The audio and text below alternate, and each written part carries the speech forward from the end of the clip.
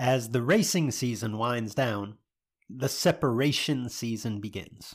Now, when I say separation season, I don't mean the season to separate yourself from racing, although that's exactly what many of your competitors are doing. And that provides an opportunity for you to separate from the pack.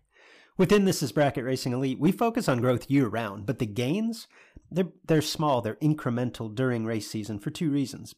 Number one, because your attention as a racer is split, right? You've got upkeep, maintenance, travel, all the things involved with the racing season, in addition to a focus on your own growth. And because other racers are working hard at that time too. It's this time of year, this separation season, where putting in the work can really allow you a leg up on the competition.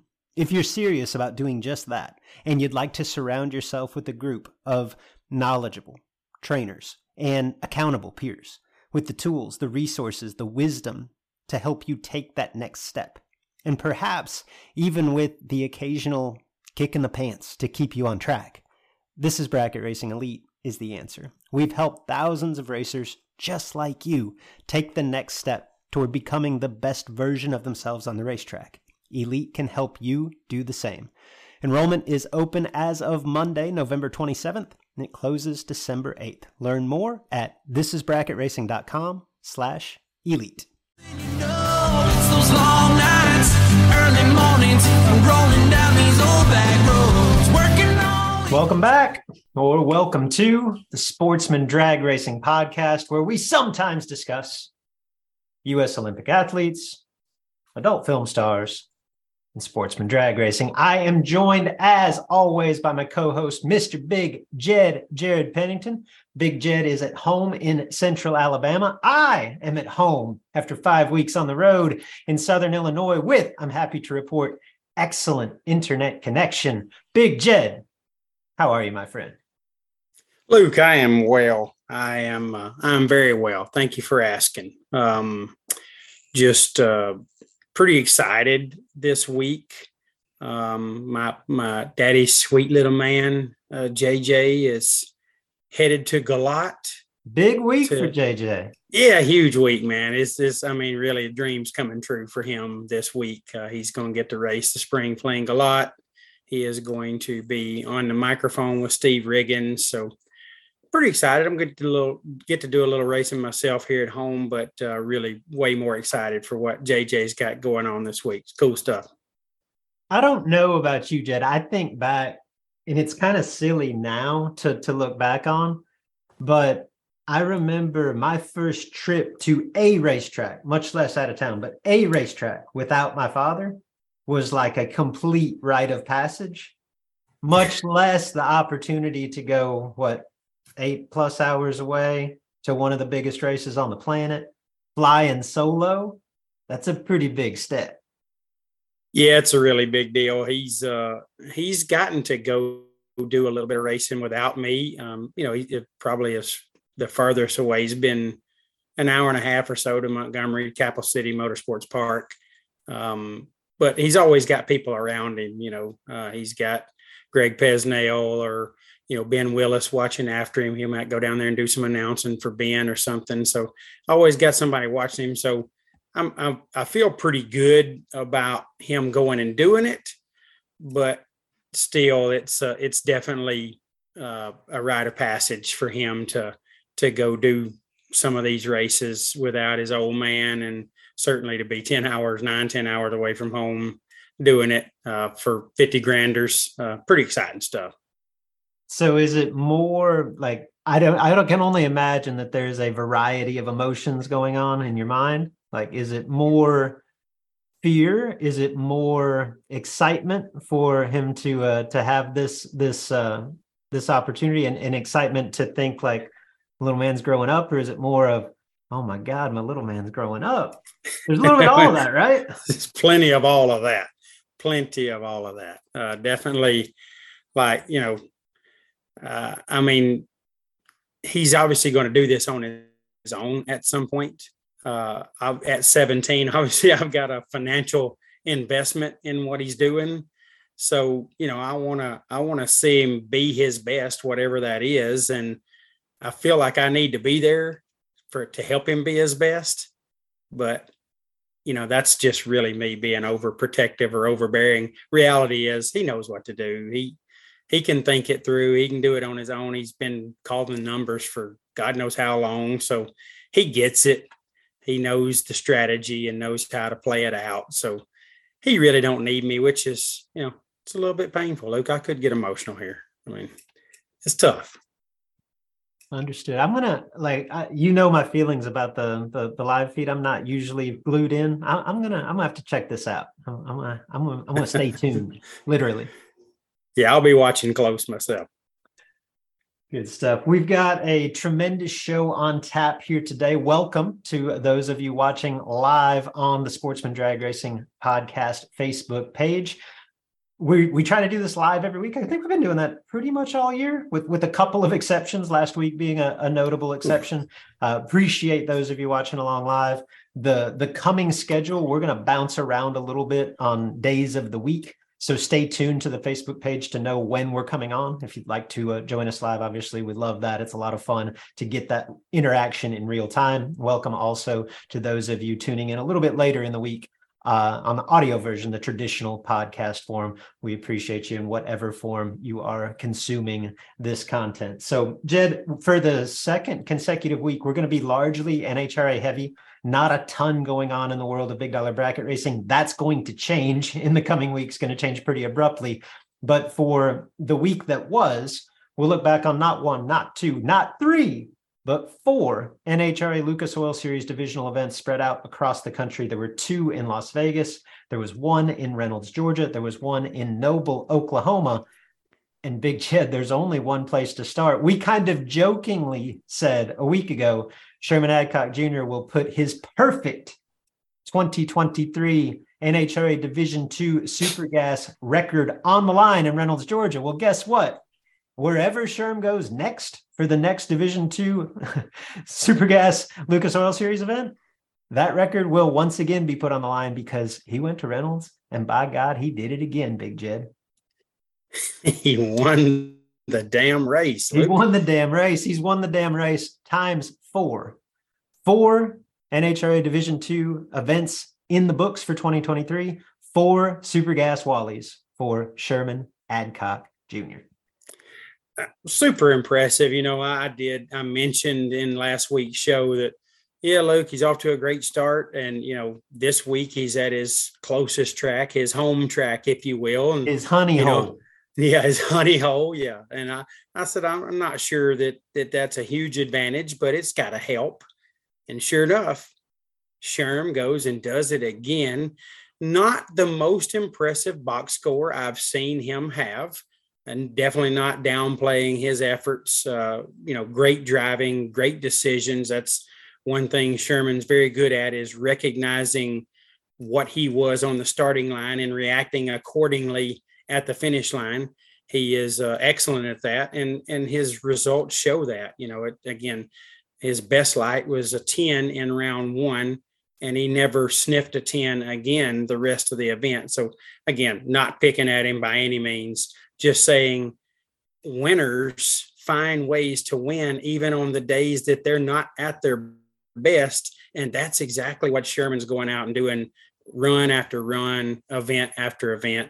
24-0 in Division II Lucas Oil competition, Luke. Very, very impressive. Undefeated on the divisional schedule this season, 4 races, 4 wins, as you mentioned, 24-0 overall round record, which is insane. Sherman has been to 1 national event. He didn't win it. I believe he lost 3rd round at the Gator Nationals. So his total season round record to this point in Supergas, 26-1. And Big Jed, are you ready for this? Because I'm ready. I'm going to call it. I'm ready. Ready? I'm ready. It's over. April 25th, 2023. I'm calling it. Brad Burton may say it's the curse of death, but nobody's catching Sherman Adcock Jr. He's been to 5 races. He's won 4 of them. Historically, 4 wins and a little bit to go with it is enough. Like that historically wins the championship. And Sherman still has 9 remaining races at which to bolster this points total. You just do the math, like 650 should win any time, any year.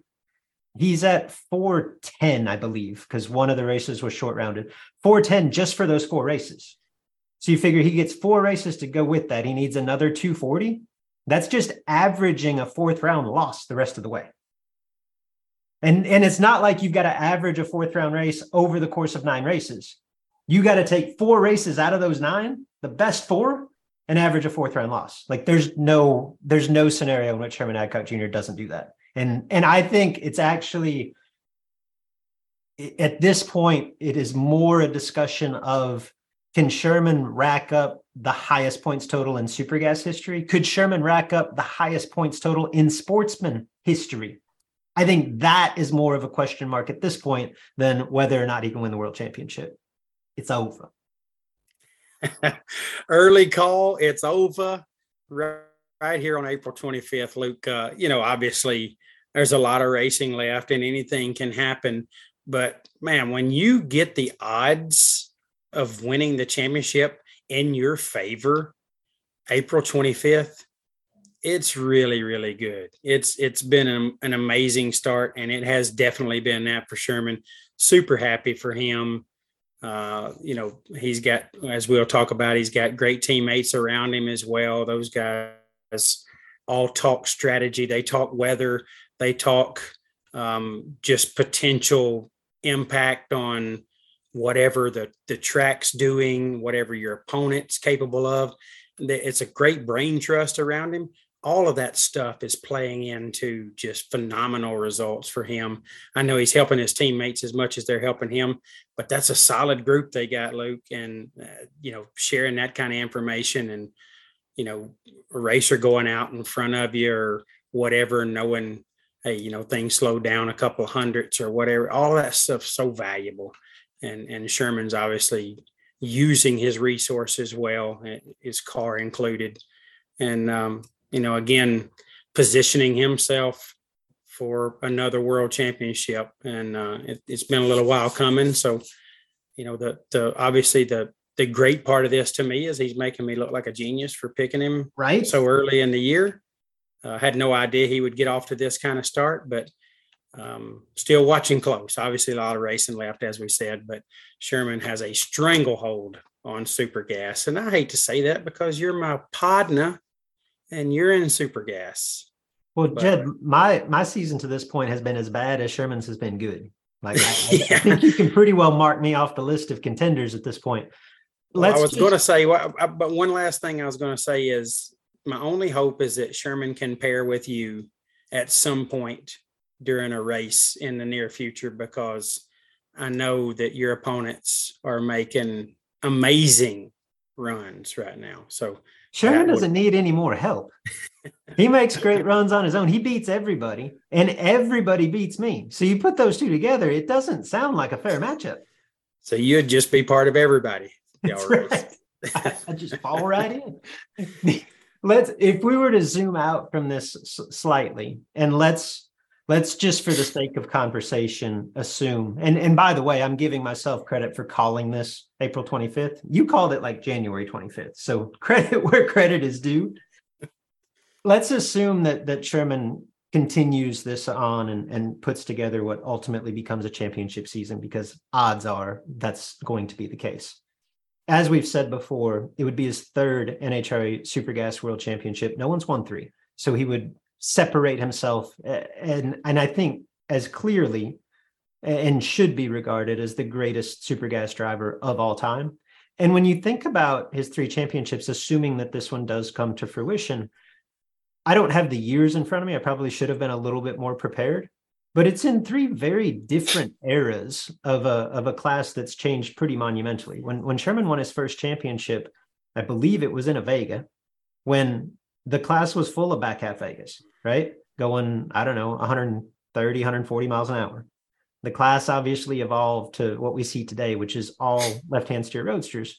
Sherman's second championship, I believe, late 2000s, in a left-hand steer roadster. Now the class has taken yet another turn, maybe back a little bit towards the middle, where I think spurred on largely by NHRA's decision to basically give us back the 300s on the starting line.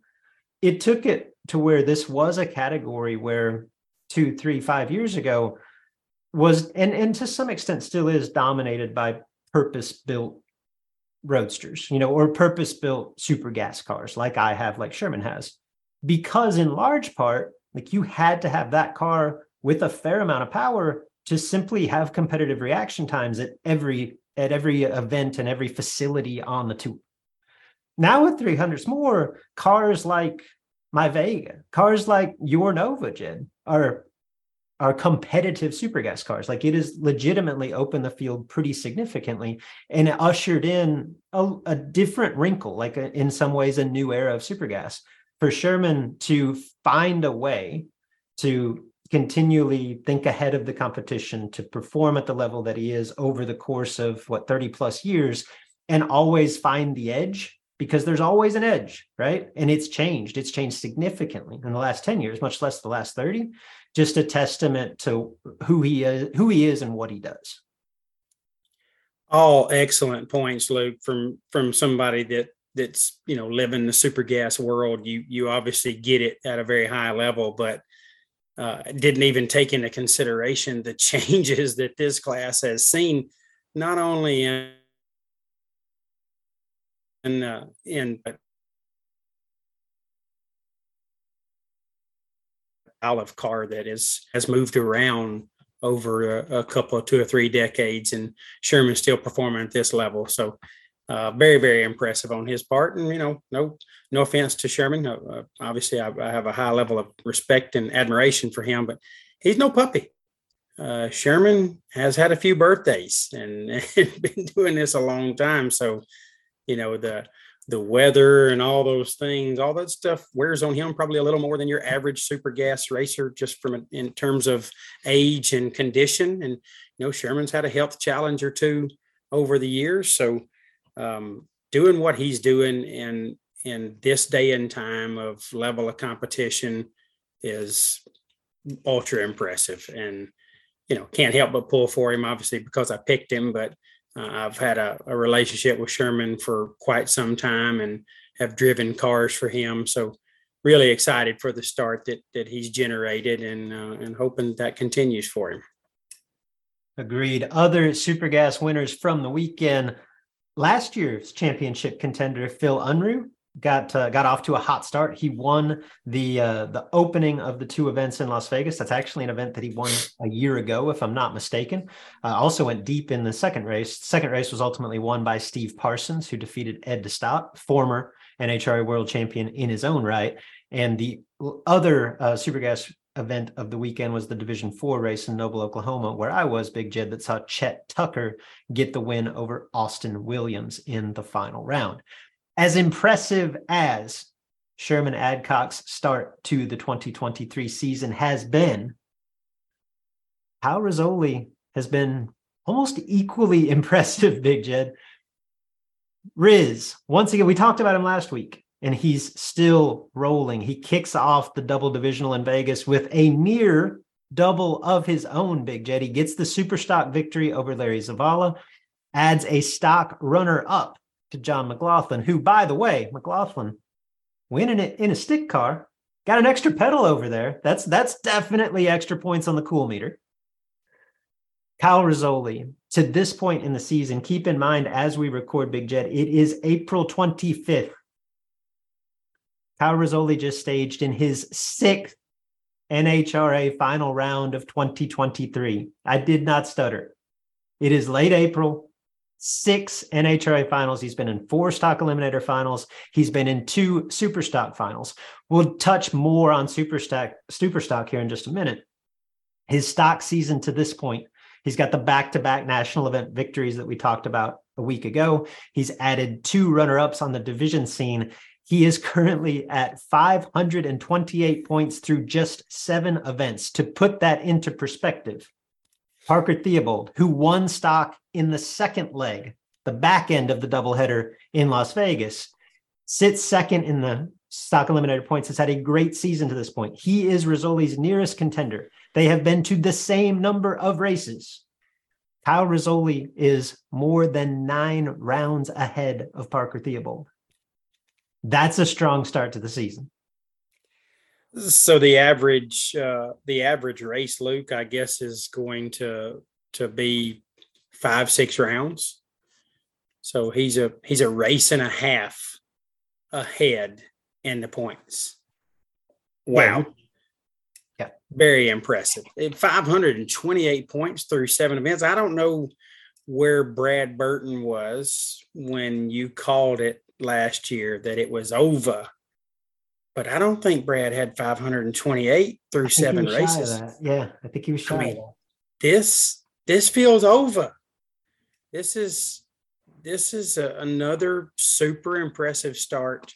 And, he's really doing it in 2 categories. I mean, he's positioning himself to make a run at 2 different championships if he continues on the path that he's on. Just very impressive by Kyle Rizzoli.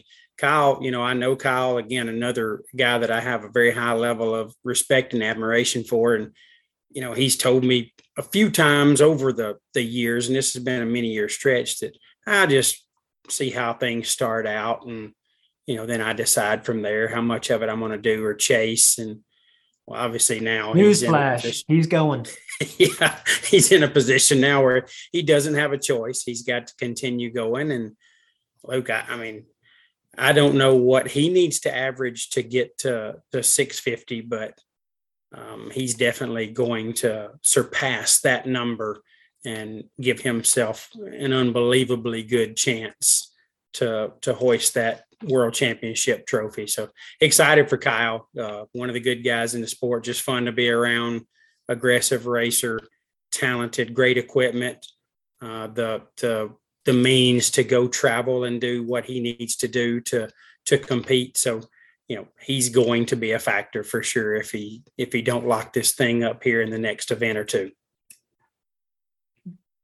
The only reason, Jed, that I don't call it for stock just yet and say it's over, obviously Rizzoli putting together a strong run and maybe in some ways an unprecedented run. And I do like Sherman Adcock. I think he will continue. I have little doubt that Kyle will surpass that 650 point mark. The reason that I don't call it just yet, and to be completely transparent, I hope it happens. I think I said that a week ago. Like, Kyle's knocked on the door of this.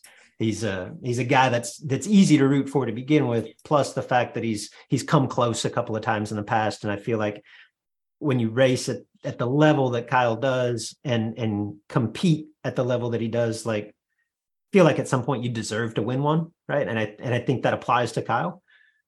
The reason that I don't say it's over just yet is just because, traditionally speaking, while Supergas and Sherman's record is slightly better to this point, like he's won 4 races out of 5, right? And it's a class that is typically, maybe not quite on the level of Super Comp, but typically a lot of parity, right? From top to bottom. It is difficult to separate yourself for anyone, right? So when Sherman puts up somewhere between 650 and 700, maybe more, like, it's possible nobody else crests 600. Stock traditionally has a half dozen or maybe 2 or 3 racers that just go berserk, right? That it's not uncommon to crest 650 and lose, right? Or I shouldn't say lose, not win the championship. So I think it's very possible that Kyle Rizzoli puts up a score that is otherworldly and somebody is right there beside him, right? And competing to the end. So that's the only reason I say I'm hesitant, a little bit more hesitant in Stock Eliminator to call it. Maybe, perhaps I learned my lesson from a year ago. Yeah, and I understand that, and definitely totally understand why you wouldn't call it over in this category. Obviously, it's through 7 events, so that's a few more events, but he's averaging a little over 75 points an event, which is, I mean, incredible through 7 races. Really is, in a category full of talent and full of opportunities to just flat miss, or have a 40 bulb and somebody lay you down 00 and you just can't beat them.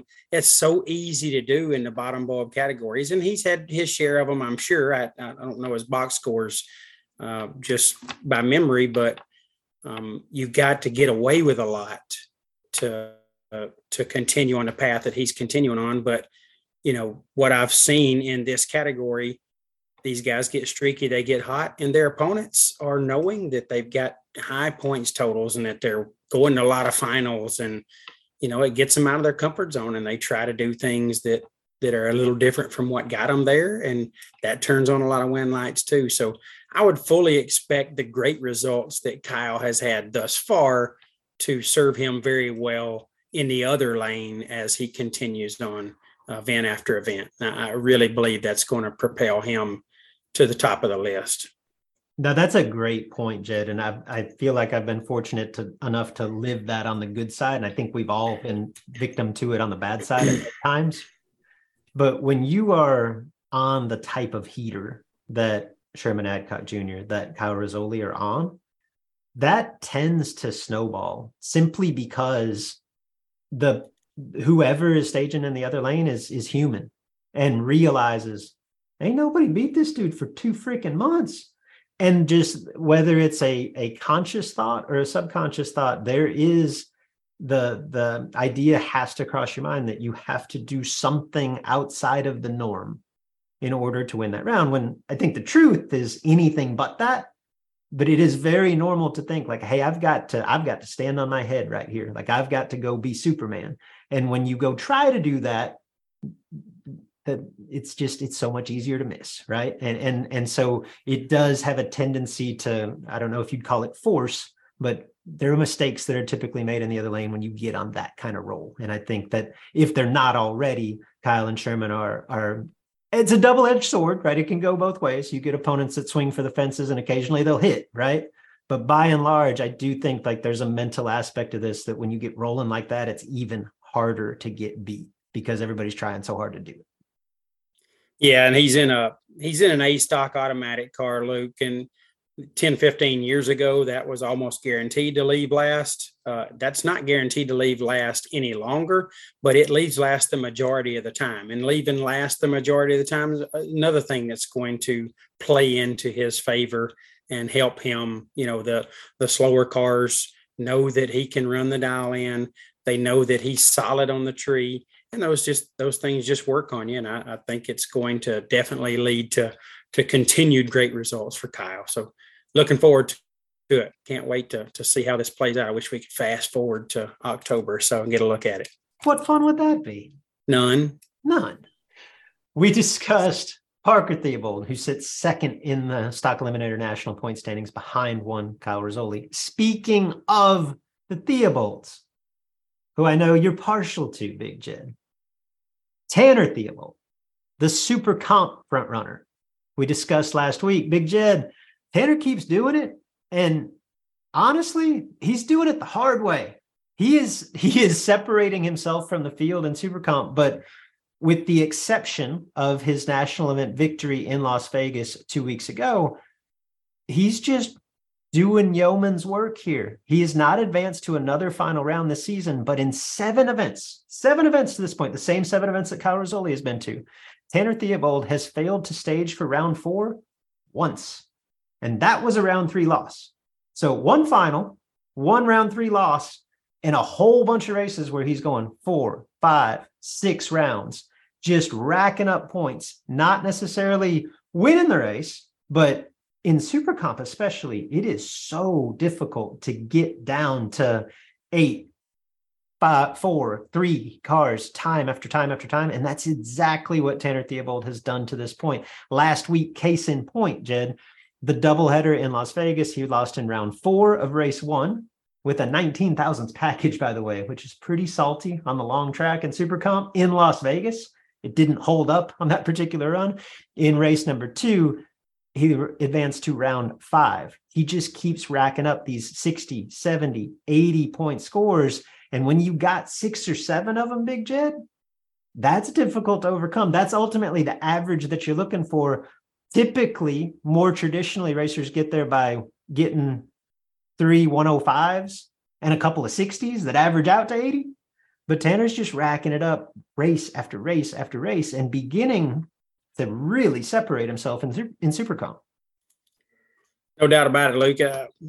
Sitting here looking at this and hearing you talk about it, I'm not sure we've seen a guy that positioned himself this well without a win, or maybe even a couple of final round losses or something along those lines. But obviously Tanner's just turning on a lot of win lights, coming up a little short.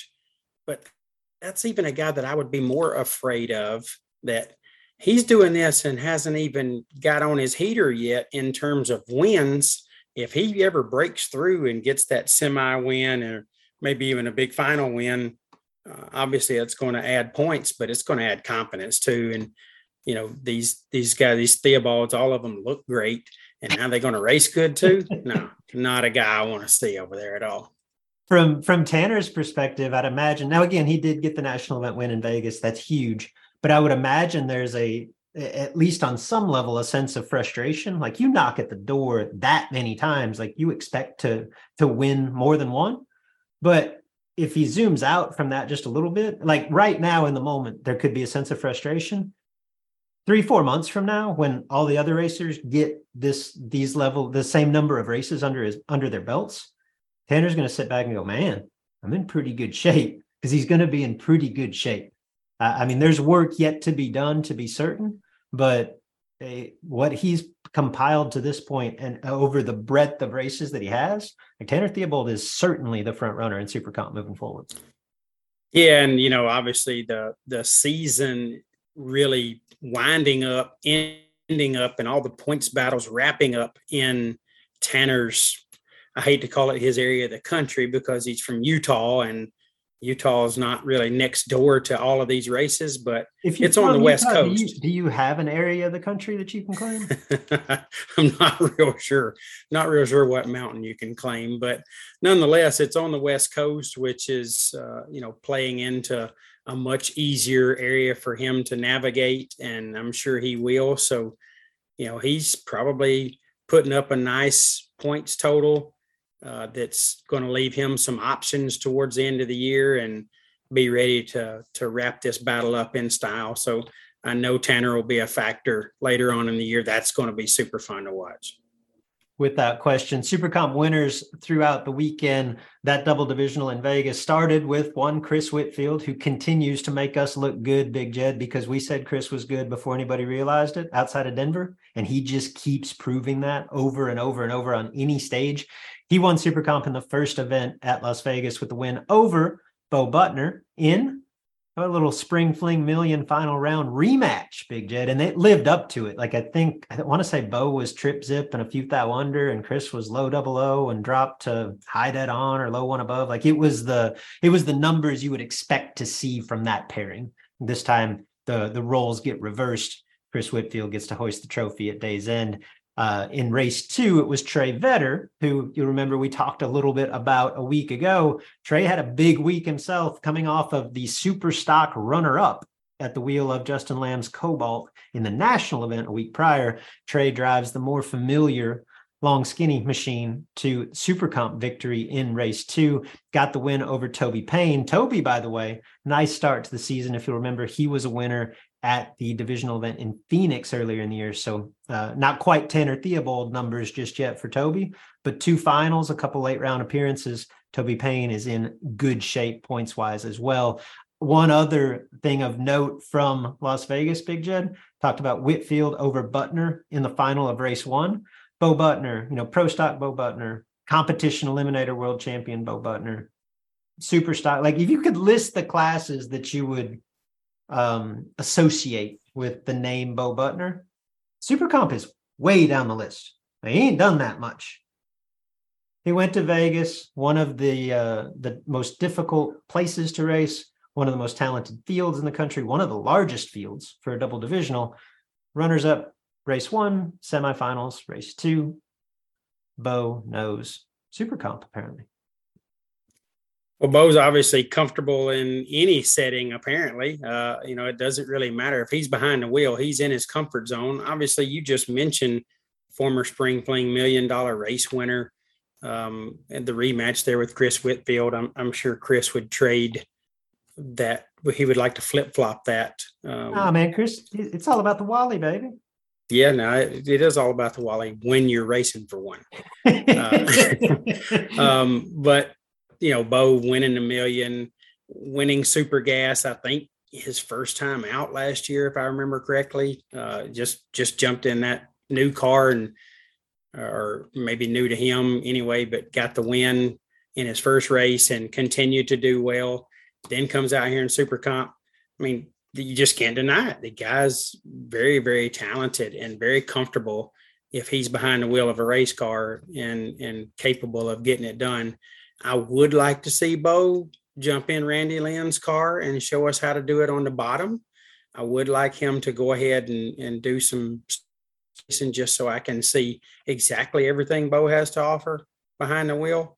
But if he doesn't do that at all, he still got my attention with his talent. Guy's capable of winning anytime, anywhere. I could be misinformed here. I'm kind of completing a sentence here completely on my own. I don't think Bo's lack of driving Randy Lynn's Stalker has anything to do with a lack of talent or perhaps even a lack of desire. I don't think anybody gets to drive Randy Lynn's Stalker, but Randy Lynn. Well, I can't blame her for that. It's awesome, and it's her car, so she gets to make the rules. And I wouldn't want anybody driving it either. And she drives it pretty darn well herself. So really no point in anybody else getting in it. That she does. Other 890 results from the weekend. Mike Green was your winner in Noble over Trinae Crisoni. Hugh Meeks the third, Big Jed. Reynolds winner over Kyle Anderson. Obviously, Hugh Meeks, teammate to one Sherman Adcock Jr. And for the heater that Sherm has been on, they have done this double winner circle thing more than once this season as well. Yeah, Julio, a guy that took quite a few years off raising his daughters and doing the family thing has gotten back behind the wheel the last couple of 2 or 3 years with some regularity, seemingly going to more and more of these events and turning on more and more win lights. Guy, he was, he's a former Superstock world champion. He is very capable in a long car or one with doors, a guy that competed on the bottom in stock eliminator very, very well in his time when he had stockers back in the day. So, no surprise here, but still a surprise a little bit just because of how talented the fields are and how difficult it is to turn on that final win light over a couple of 2 or 3 days at these events. Got the win over Kyle Anderson. Love the Anderson family. They're heavy in NHRA right now doing their thing. Really happy to see Kyle get some great results there in Reynolds and get to a final with Hugh. And, Hugh quietly putting himself in position that if, it all worked out and he continued doing what he's doing, he'll be a factor in that championship chase. He's putting up some really strong results and has had pretty good run in Superstock category as well. So Hugh showing some versatility there between Pro Tree and bottom bulb racing. It's going to be a hard act to follow, Big Jed, because the 2022, the conclusion to the Lucas Oil Series in 2022 was incredible. Like probably the most dramatic season's end we've ever had between Bob Locke and that unbelievable story. The Top Sportsman World Championship coming down to the semifinal round at Pomona. Burton and Hidalgo going back to back, head to head, trading haymakers and stock eliminator. But with all of that said, maybe not necessarily on the final weekend of the season, but for the final months of the season, I think it's fair to say that Superstock provided the best storylines for the longest period of time, right? It was Pete Dagnolo trying to win his first opposite Greg Stanfield, trying to win his fifth. And oh, by the way, in the mix, you've got Ryan McClanahan, former NHRA world champion. You've got Wyatt Wagner, probably future NHRA world champion, right? All of them just winning from coast to coast, seemingly every other weekend, just trading haymakers for months, right? And you never knew who was going to come out on top. Superstock was fun. Superstock, Big Jed, the table is getting set. Superstock's going to be fun once again. We talked about the start that Kyle Rizzoli is having to his season, predominantly in stock eliminator, but he just notched his second Superstock final with his win in Las Vegas. He's putting together a great season there as well. Kevin Helms, who we haven't talked about in a couple of weeks, but we talked about a lot early in the season, Oh, ho hum. Kevin Helms rolled into Reynolds, Georgia, and oh, ho hum, made another super stock final, Big Jed. He lost this one to Tyler Kahele. Kudos to Tyler, by the way. Tyler won super stock, runnered up in top sportsman.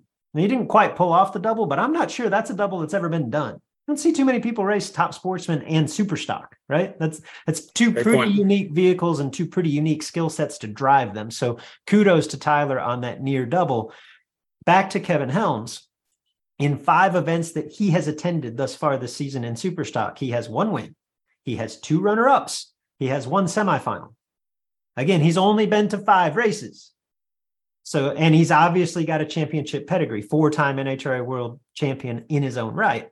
Add that to what Rizzoli's done. Add that to Brad Burton, who we talked about a week ago. He started this season in Superstock like he started last weekend in stock. He had a quiet weekend in Las Vegas, but Burton has still been to 3 finals in just 6 events. Those are the front runners to this point. Oh, by the way, your reigning national champion, Pete Dagnolo, he won the first race he went to this season too. He won the Gator Nationals. If he's listening to this, and I doubt that Pete Dagnolo listens to this, but if he is, he's like, hold on just a second. Like, I'm not ready to relinquish that crown just yet. I am batting 1,000. I'm just telling you, the table's set, Big Jed. Superstock is going to be fun once again. Definitely looks like it's going to be a blast. Some new faces in there as well. So that's a good time, good thing to watch.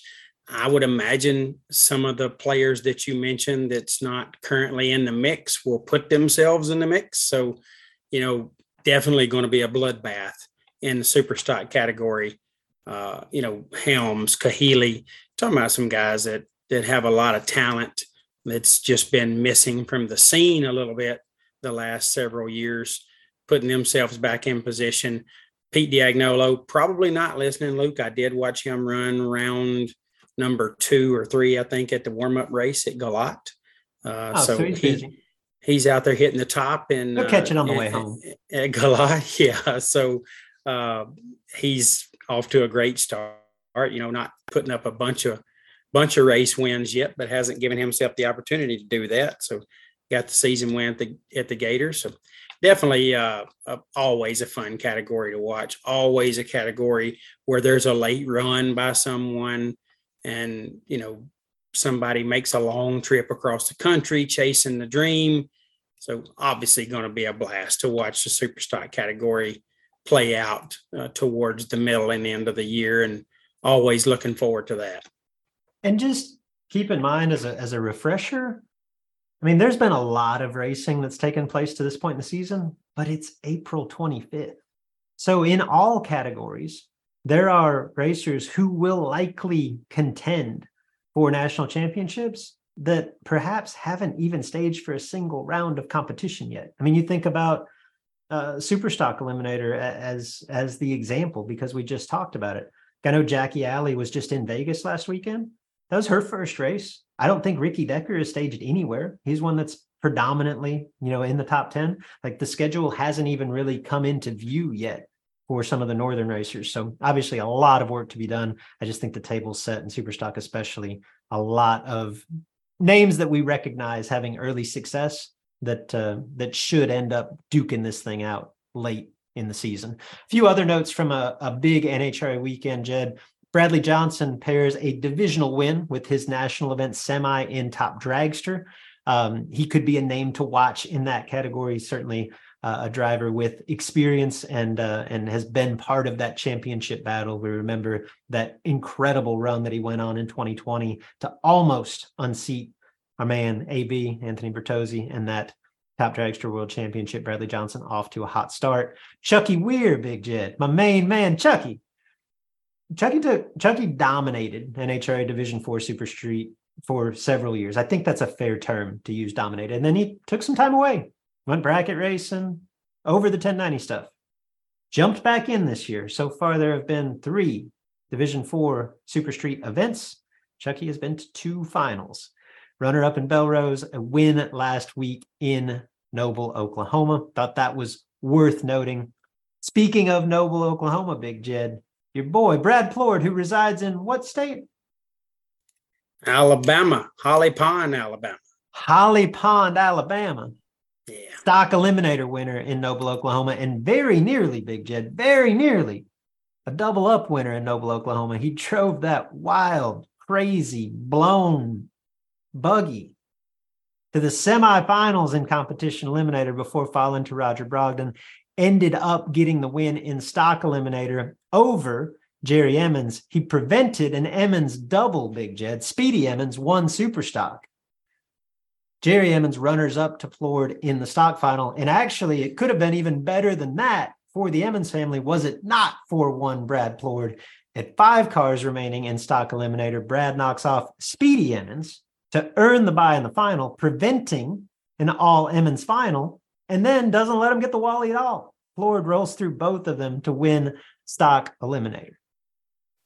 Yeah, obviously, Bad Brad chasing something there, Luke. You don't ride from Holly Pond, Alabama, to Noble, Oklahoma in April to try to get a divisional. That's that roof tech money, dog. That's that roof tech. That comp eliminator car was the draw there. So he hauled the stocker out, met the wheelbarrow there in Noble, and was clicking along very, very well, but had a transmission issue in the semis and hurt his opportunity to get by Roger Brogdon. Roger made a really, really good run. So he was going to be a challenge either way. But definitely, Brad is the type of competitor that would have gave him all he wanted and was not able to do that due to that transmission failure. So really solid semifinal finish for him there in the comp car, chasing that big, huge payday from Roof Tech and Roger Brogdon for the Division IV championship. But getting the stock win in that sea of sharks, holy cow.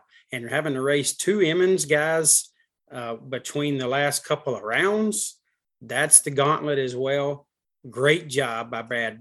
Very impressive by him to go out there and get that win in the stocker, which, certainly the disappointment in comp, I'm sure in the semis there, it paid off for that stocker win. So great job by Brad. It's a long ride from Holly Pond to Noble. And that company that he had on the way back, I'm sure made the trip worth it. Ooh, that roof tech money, Big Jed. Let me just say, because I got to witness it in person for the second time this year, competition eliminator in D4 is badass. And that's all courtesy of Roger Brogdon and what he's built there. I talked to a couple of people over the weekend. I think Will Carroll said it best. He's like, man, I don't know why Roger's doing this, but damn, it's cool. Like we're in the middle of a cow pasture in Oklahoma. Like, nothing against Thunder Valley Raceway Park. I've raced there all my life. I like the place. I think I'm one of the few, right? Like, it's not a national event facility by any means, right? They're struggling to get 30, 40 cars in any category. There's 30 competition eliminator cars there and 30 of the best competition eliminator cars in the country. And just round by round, it's not uncommon to go to an NHRA event anywhere, see a relatively light competition eliminator field, and pencil in Bruno Massel, or years ago, David Rampy or Frankie Aragona or whoever. Like, somebody's got the fastest car here, they're going to win. I'm telling you, Noble, Oklahoma, you look through that field and you could tell me any one of 20 racers win comp and I wouldn't bat an eye. Like, it is that competitive top to bottom. And that roof tech money, Big Jed, it didn't go anywhere last week. You talked about Brad Plord losing to Roger Brogdon. Everybody lost to Roger Brogdon. Roger Brogdon put up that money, and he put that money right back in his pocket. Yeah, Roger got the win over Sean Dodd. And Luke, to validate what you just said about the field and how awesome the field was in Noble or any of these Division IV races, Roger was the number 15 qualifier at 586 under. He was number 15. He was middle of the pack. And then you got Sean Dodd that's 615 under. And for those of you that don't understand comp, those numbers don't make a bit of sense and never will. So don't even try. But let me tell you, 615 under is number 1 qualifier most everywhere. And this dude was number 8 in the field. So this was a very fast field. Think about it from what you just said, Big Jed. Sean Dodd, 61 under. Roger Brogdon, 58 under. That's 0.03 of a second difference. They were 8 and 15 qualifiers. There's 7 cars packed in those 300s. Like that's comp in Division 4. And to that end, it brings about, like, I'm not going to say that the driver is not typically important in competition eliminator. Like, it's 2 ends to the racetrack. You've got to have a fast car to be competitive. And obviously, cutting a light helps. When it gets that much parity, it puts much, much more emphasis on the driver doing everything right at both ends of the racetrack. Because ultimately, competition eliminator is a very expensive form of bracket racing, right? Like you can't necessarily break out and lose the round, but you can break out and cost yourself the opportunity to win future rounds, and in turn cost yourself a lot of money, because picking up that couple of hundredths that you lost due to the CIC penalty, there's dollar figures attached to that, like significant dollar figures to keep going faster in competition eliminator. So the driving and particularly the reaction time importance gets magnified as the field gets stronger. And that was showcased here. And Roger Brogdon, Big Jed, not one that's typically known as one of the standout drivers in the category. Dude put on a show.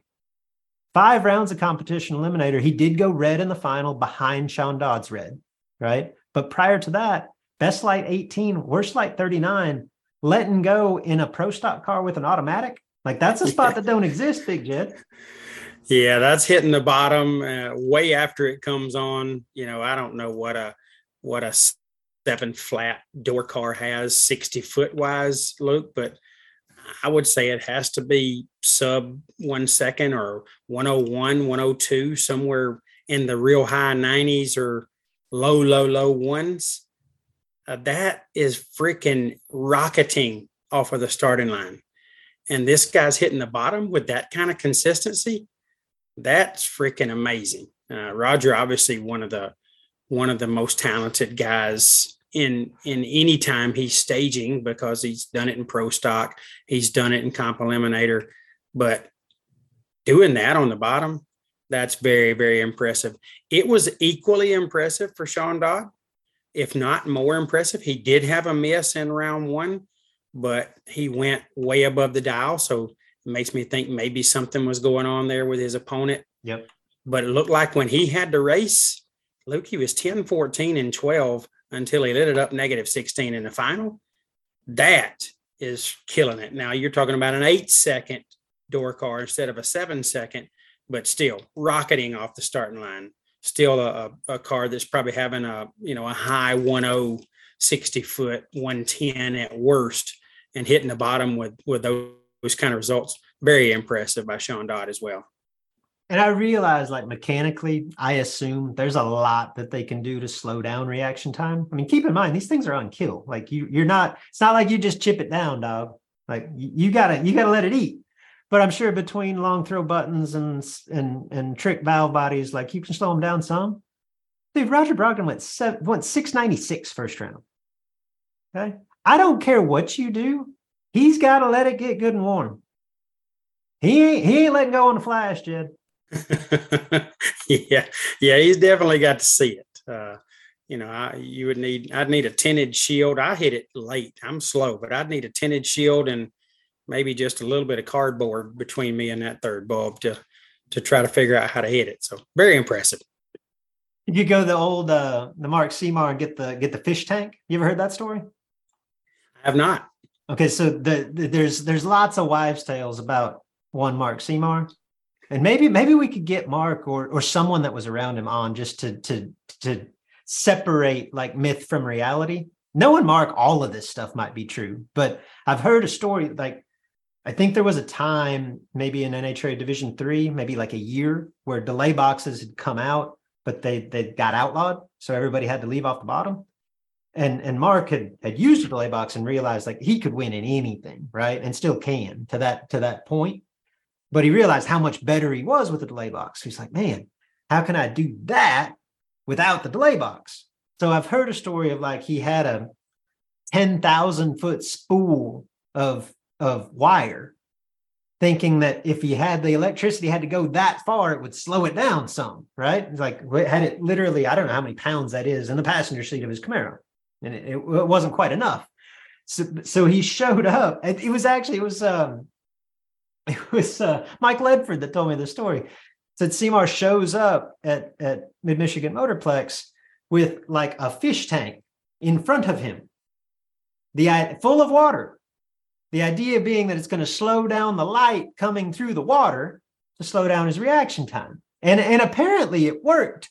But Papa Ledford was like, dude, you can't do that. You can't have 10 gallons of water between you and the windshield. No. But yeah, so I don't think Roger Brogdon's doing that per se, but he's doing something pretty impressive.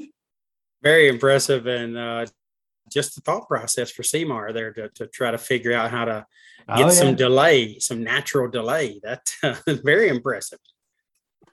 Good stuff. All right. So one thing that I did want to touch on as we kind of step back from the NHRA weekend was something I'm going to be way unpopular here, actually giving any credit to anyone involved with NHRA, because I know that's, as racers, that's not what we do. But I do think kudos are in line to all of those NHRA Lucas Oil Series divisional teams. The doubleheader in Vegas had 600 plus cars in both events. And I don't know, Jed, like you haven't done much NHRA stuff in several years. The doubleheaders tend to turn into marathons. I mean, you just think that's a lot to get done in 4 days' time, right? Give everybody a couple of time trials, get everybody qualified, complete 2 complete races. Even if the weather's excellent, like it's a lot to cram into 3.5, 4 days. Las Vegas ran the last pair of cars down the track at 5:30 Sunday afternoon. Kudos to them. Like that's a lot. And I'll just say from personal experience, kudos to the Division 4 team in Noble. Had a tough forecast. I mean, obviously the freaking bleachers nearly blew away. But even after that, right, it got cold. It was supposed to rain. They did a very good job of proactively altering the schedule, in my opinion, said very early on, like, hey, we're going to get all of this done Saturday because it's supposed to rain Sunday. And then I feel like being proactive is one thing, but then usually I think all of us are guilty of this, Big Jed. Like you feel like you've got this vision, right? And you're going to be proactive and you make a change. And then I think it's very easy to lock into that change. Well, not only were they proactive, they were flexible, because a day into that, the forecast changed and it got really cold Saturday. I said, you know what, we're going to stop. The forecast for tomorrow looks good now. We'll just finish Sunday morning. Like every step of the way, I thought it was tremendous forward thinking, which is not typically something that we've become accustomed to with NHRA. So I just thought, give credit where credit is due. Thought it was a good job all the way around. Yeah, great recognition of their efforts and the results, Luke. Vegas, 600 cars in both races. And this is not like a bracket race where you've got options to combine this or that or take away a buyback. The race is the race, and it typically needs to get done and move on to the next one. So knowing that you don't have options, that you've got to process all of those cars and then effectively putting a plan together and doing it, that's impressive. I'm not sure how many of the Vegas workers are common between a fling event and the NHRA event, but people were worn out, yeah. And then you're throwing basically 1,200 more cars at them the very next week. Impressive job by all the folks that were holdovers from the fling and all they dealt with record crowds. So that is impressive, and it deserves kudos, as you mentioned. And of course, the D4, the D4 group there at Noble, that everything they dealt with, from not even knowing if they were going to get to race to dealing with some very challenging weather that was left behind after the tornado turned the bleachers over, and, solid crowds and making it all work and doing it in a very reasonable time frame. Impressive as well. So I'm with you there. Double thumbs up from the Sportsman Drag Racing podcast. We've got some big dollar bracket racing action on the horizon, and I want to touch on it. But before we do, one last NHRA tidbit that I think dominated the news toward the latter part of last week, and that is that the rumored demise of the fabled Bandimere Speedway It's not just a rumor, Big Jed. We're going to finish out this season and Denver is done. That facility joins a growing list over the last 2-3 years of former NHRA national event facilities that are closing the doors for good. Obviously, Memphis International Raceway, Atlanta, Houston, now Denver, perhaps Phoenix. Like there's been rumors on both sides of that, but it seems like eventually the end there might be inevitable. I don't know if that's going to be sooner or later. That's a lot of quality racetracks closing the doors for good. My question for you is this a confluence, if you will, of unique circumstances at each independent facility coming together at the same time? Is it more of that, or is it more of an alarming trend that we're going to fight for years to come as these premier facilities go away? Luke, add Englishtown to the list. Obviously not in a mecca like the cities that you listed, but a legendary drag strip on the NHRA trail for decades, or multiple decades anyway. So as much as the optimistic side of me wants to say, oh, it's just unique circumstances and, we should be fine, it's definitely a trend. Now, Denver, my understanding is the Vandermeer family wants to maybe relocate and do something different. And I hope that happens. But, racetracks are a lot of work. They're financial responsibility. They sit idle a lot, especially in these major cities, and don't generate revenue all the time. And then you get some large developer that's willing to pay out the roof for your property. And, you get out of having to sell a racetrack. You just sell some land and move on. That to a lot of people seems like the easy way out, but reality is it's pretty smart. It really is. These people have, they've got millions of dollars worth of real estate sitting under them that is a ton to maintain. And, they're ready to move forward in life. Again, the Vandermeer family seems like they want to do something and continue in the sport. So I'm hoping that happens, but it definitely is an alarming trend, Luke. I don't know what's next, but I have heard rumblings that Chicago, Joliet at some point would fall victim to this same fate. Lots of racetracks close every year, and a lot of them hang on by the skin of their teeth.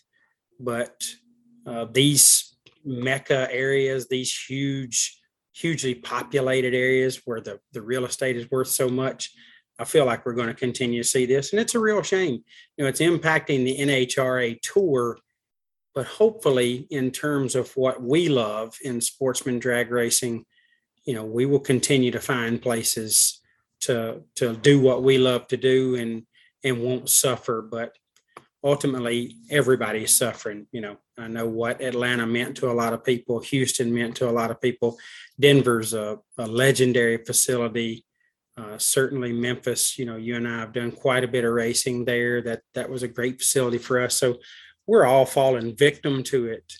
But, it's so hard to lay blame on the owners of these facilities for what they're doing. It seems like at some point, it just becomes all about business, and they're making good business decisions. Maybe bad for racing, but good for business. No, I'm obviously, I've never owned a racetrack, so I won't pretend to know the ins and outs. Actually, I will pretend, because that's kind of what we do here. It does seem like there is a common thread, at least from the outside, on these facilities, in that they were all built near thriving metropolitan areas. Now, obviously, you don't build a racetrack in the city, right? You build a racetrack on the outskirts. But any growing, thriving metropolis is going to expand, right? And as the city expands, it gets closer and closer to the facility, which makes the land that the facility resides on worth more money, right? A simple way of putting it. And as the quote unquote problem becomes and continues to become that these facilities are worth more as something other than a racetrack than they could ever be worth as a racetrack. right? And it regardless of how committed you are to the sport, as a business owner, like there comes a time where the benefits just are too strong to pass up. And that's my at least understanding of what's happened in many, if not all of these situations. That said, is it an alarming trend going forward? Well, in some instances it could be. Do you know what's not closing down? Are like the mega facilities, the facilities that have more than one racing venue, your Las Vegases, your Bristols, your on down the line, right? Because I think partially due to the income generated by multiple facilities, but also partially due to the fact that, like, I don't know that adding that much acreage necessarily makes the land value go up exponentially, right? Like at some point, the benefits don't outweigh the cost, so to speak. So I think by and large, I'd be surprised if those facilities went away. And there's that between the mega facilities, which are, if we're going to be honest, like mostly owned by Bruton Smith, and the facilities that are owned by NHRA, like I think it's fair to say that like half of the national event tour is safe, probably for a relatively large amount of time. For the other facilities, and again, I don't know the inner workings of the finances necessarily, and I don't really completely understand the benefits of even hosting a national event, right? Like obviously there's significant financial gains, or your Las Vegas Motor Speedways wouldn't do it. At the same time, you routinely see, like it was Virginia Motorsports Park that basically opted out of having their national event. My understanding was that for this, the final year at Houston, they had the opportunity and said, nah, I don't think we want the national event. So my take on that, and again, this could be completely wrong because I'm speculating, is that while there is tremendous potential in hosting an event like that financially, there must also be a fair amount of risk. Like it's got to take on a pretty good undertaking to do it. And if things don't go right, if you don't have a massive crowd, if you have bad weather, like there is a potential to not come out good, right? And obviously for some of those smaller tracks, the risks outweigh the rewards. I guess you put all of that together, and again, that's sort of a micro piece of what these tracks are dealing with when we talk about, you know, sustainability long term. But for me, I would say that the alarming trend is not so much the fact that these facilities are becoming worth more as a non-racetrack than they are a racetrack. I think the more alarming trend is the fact that it's, I think, more difficult by the day to justify building a new Vandermeer, Memphis, Atlanta. Like you don't see those tracks popping up. That I think is probably more of a concern, or as much of a concern as the ones that we see shutting down. Very good point, Luke. You know, the cost of building anything these days is through the roof in comparison to what we've seen 5, 10 plus years ago. So that's definitely a challenge.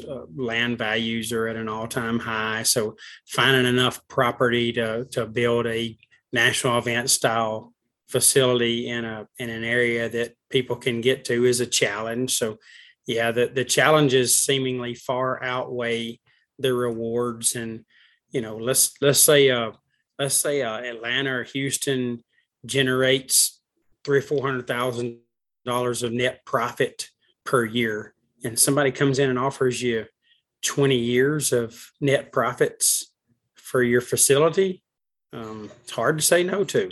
And that may even be a bigger number than that. So, you know, the trying to keep enough people to run a facility like that, keep the maintenance done, the grass cut, timing systems, and God knows, you know, air conditioners and everything else, especially a Vandermeer where they've got heaters under the track.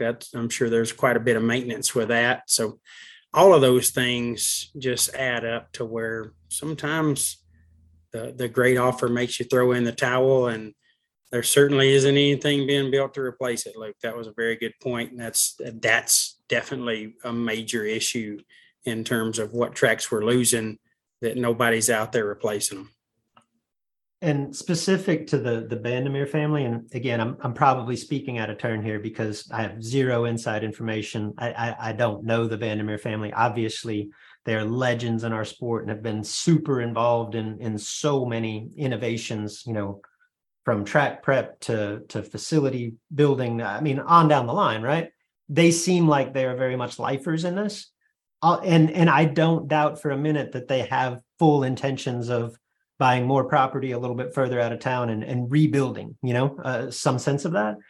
To that, I'll say for a racer and a race fan standpoint, especially those in the Denver area, you better hope that those plans get concrete real quick, just because my personal experience with the handful of racetrack owners that I've been around, when they close the doors and like there is a period where, oh man, this sucks. I poured my whole life into this.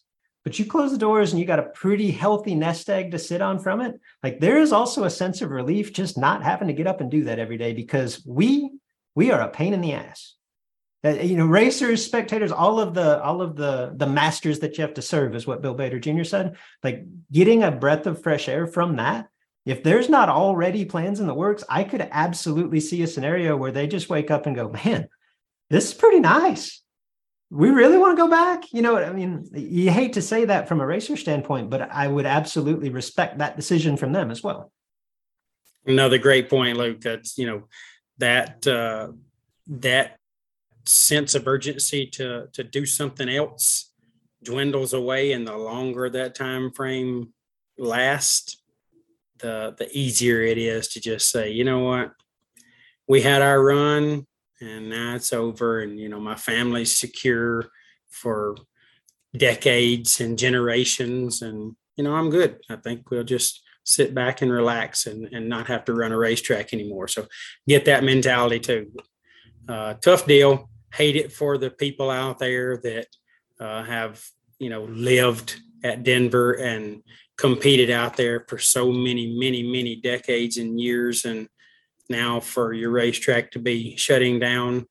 I don't know much about the racing landscape in a state like Colorado, but I know in Western Colorado there's some options, but I don't think there's a ton of options inside the state line. So really sad. It's sad to see about it and hear about it. And, I'm sure there'll be a lot of race cars in that area that's up for sale very soon. And that's sad as well.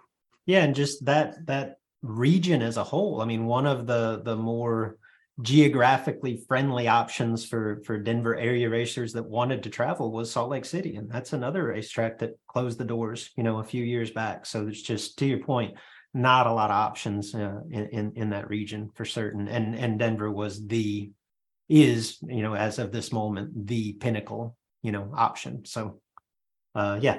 So I hate it for those racers and fans, certainly. As we flip the calendar and look forward briefly, Big Jed, it's safe to say that the biggest events on the Sportsman Drag Racing calendar this coming week are within 100 miles of each other. You've got Spring Fling Galot, you've got the 4-Wide Nationals NHRA in Charlotte. Both of those look like they're going to face some pretty significant weather challenges. I know you said JJ is on the way to Galot. Any bold predictions for either of those events as we look forward? Obviously, we'll be talking about them next week here on the Sportsman Drag Racing podcast.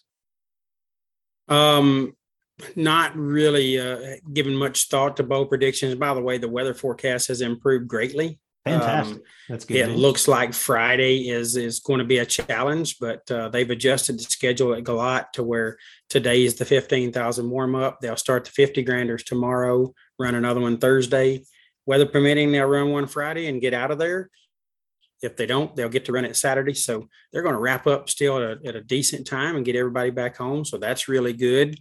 Very happy for Peter and the gang there to get a better forecast. Not really much of a bold prediction for the Spring Fling Galot, but I would say Kevin Brannon You will be a took the words handful. out of my mouth. Okay. Yeah. He's not at home, but he's near home. So it's big money on the line. It's a great racetrack, and definitely Kevin's got great talent and equipment. So I'm gonna pick KB to do something big over the next few days. And at the Charlotte 4 wide, no real bold predictions there. Hopefully their weather is as good as it's looking turning around there at Galat, and they get all that racing done. But I'm gonna say Sherman Adcock will win Super Gas at Charlotte. That's what a bold prediction. KV and Sherm going out on a limb. Yeah, really stretching out there. All right, good stuff. I've got a minor emergency here at home. My son's baseball gear is locked up in the trailer. So, and I got to go unlock it for him. So hard out. Got to get Gary to basketball practice. Shut her down, bro. I'll wrap this thing up in style. I'm putting this on you every week, Jet. It's all good. It's all good. That does wrap us up. So we got TB Promotions, got the 100-grander, along with some 50-granders at Beach Bend next week.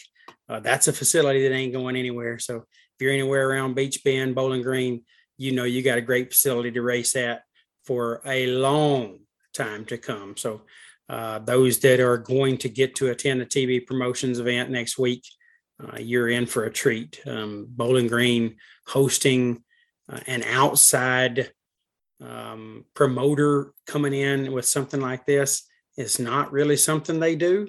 So I'm super excited for Brian Whitworth and Tyler Bohannon and all of the people that's going to compete at the TB Promotions event at Beach Bend next week. Just going to be a huge crowd.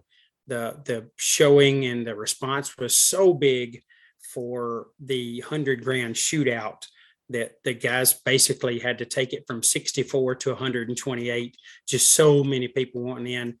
Made it, a bigger race with more round money and a lot of offer back to the racer. So great decision for B-Dub and Tebow, and definitely those guys couldn't have picked a better place to go race. So it's going to be very exciting. I'm definitely hoping to be there myself. Got some challenges with the hot rod, but if I get through all that, I'll be there competing with you guys. So everybody tune in to these races, and we'll certainly keep you up to date on what's happening here on the Sportsman Drag Racing Podcast. If you had some comments about the show, I know we had some folks commenting here. I was trying to keep up with it online. Sorry that I wasn't able to shout you guys out, but we appreciate everybody watching. Certainly appreciate the listening. If you're not getting to watch, if you're just catching this on a normal podcast avenue where you listen to podcasts. So either way, we appreciate your support here at the Sportsman Drag Racing Podcast with Luke and Jed. Hear more and more from people when I go to a racetrack somewhere that, we love the podcast, man. We listen every week, and you guys can't imagine what that means to us. It's really humbling to think anybody would want to hear just our opinion, not an expert opinion by any means. It's just a humble opinion by a couple of guys that love the sport. So to think people want to listen to that's pretty darn cool. So we really appreciate that. Y'all tune in to Glot, listen to JJ call some laps with Steve Riggins. Really excited for my little guy. He's not a little guy anymore. We're looking at each other in the eye and wearing the same clothes. So he's a big guy like his daddy, but really super excited for JJ. He's living a dream, and Greg Pesnell and Casey Pesnell making that dream come true for him and getting him over to Glot. And appreciate Peter giving him an opportunity to go out there and call some laps. And again, if you got comments to say about anything we talked about on the show or stuff we should have talked about, by all means, do it right there on the Sportsman Drag Racing Podcast Facebook page. I don't have any shout outs, so I'm going to shout out the hashtag loyal listeners, shout out everybody that's tuned in, watched the show, and had some comments online there. We appreciate you guys very much. Shout out to Paige Hamlin for helping us get these things on live and making them happen every week. We had a little issue last week, but for the most part, we got internet, we can make it happen. And shout out to producer Mark that's been with us for a long, long time. Couldn't be on the show tonight, but he's got baseball duties with the little ones and keeps him very busy. But producer Mark's a key part of this show and why it's lasted as long as it has. So We love you guys. We appreciate the listeners. Luke and I both are on Twitter. If you like to tweet, he is at Luke Bogacki, Bogacki. I am at JP11X. Thank you again for tuning in. Make sure to go out and do some racing without complaining at your local track or wherever you're choosing to race this weekend. Have a blast. Turn on some wind lights. We'll be back, and we can't wait to talk to you real soon about more sports. It's those long nights, early mornings, rolling down these old back roads, working all week.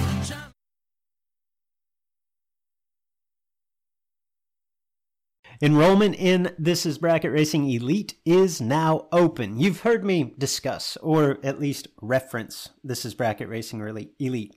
It is the premier offering of our website, thisisbracketracing.com.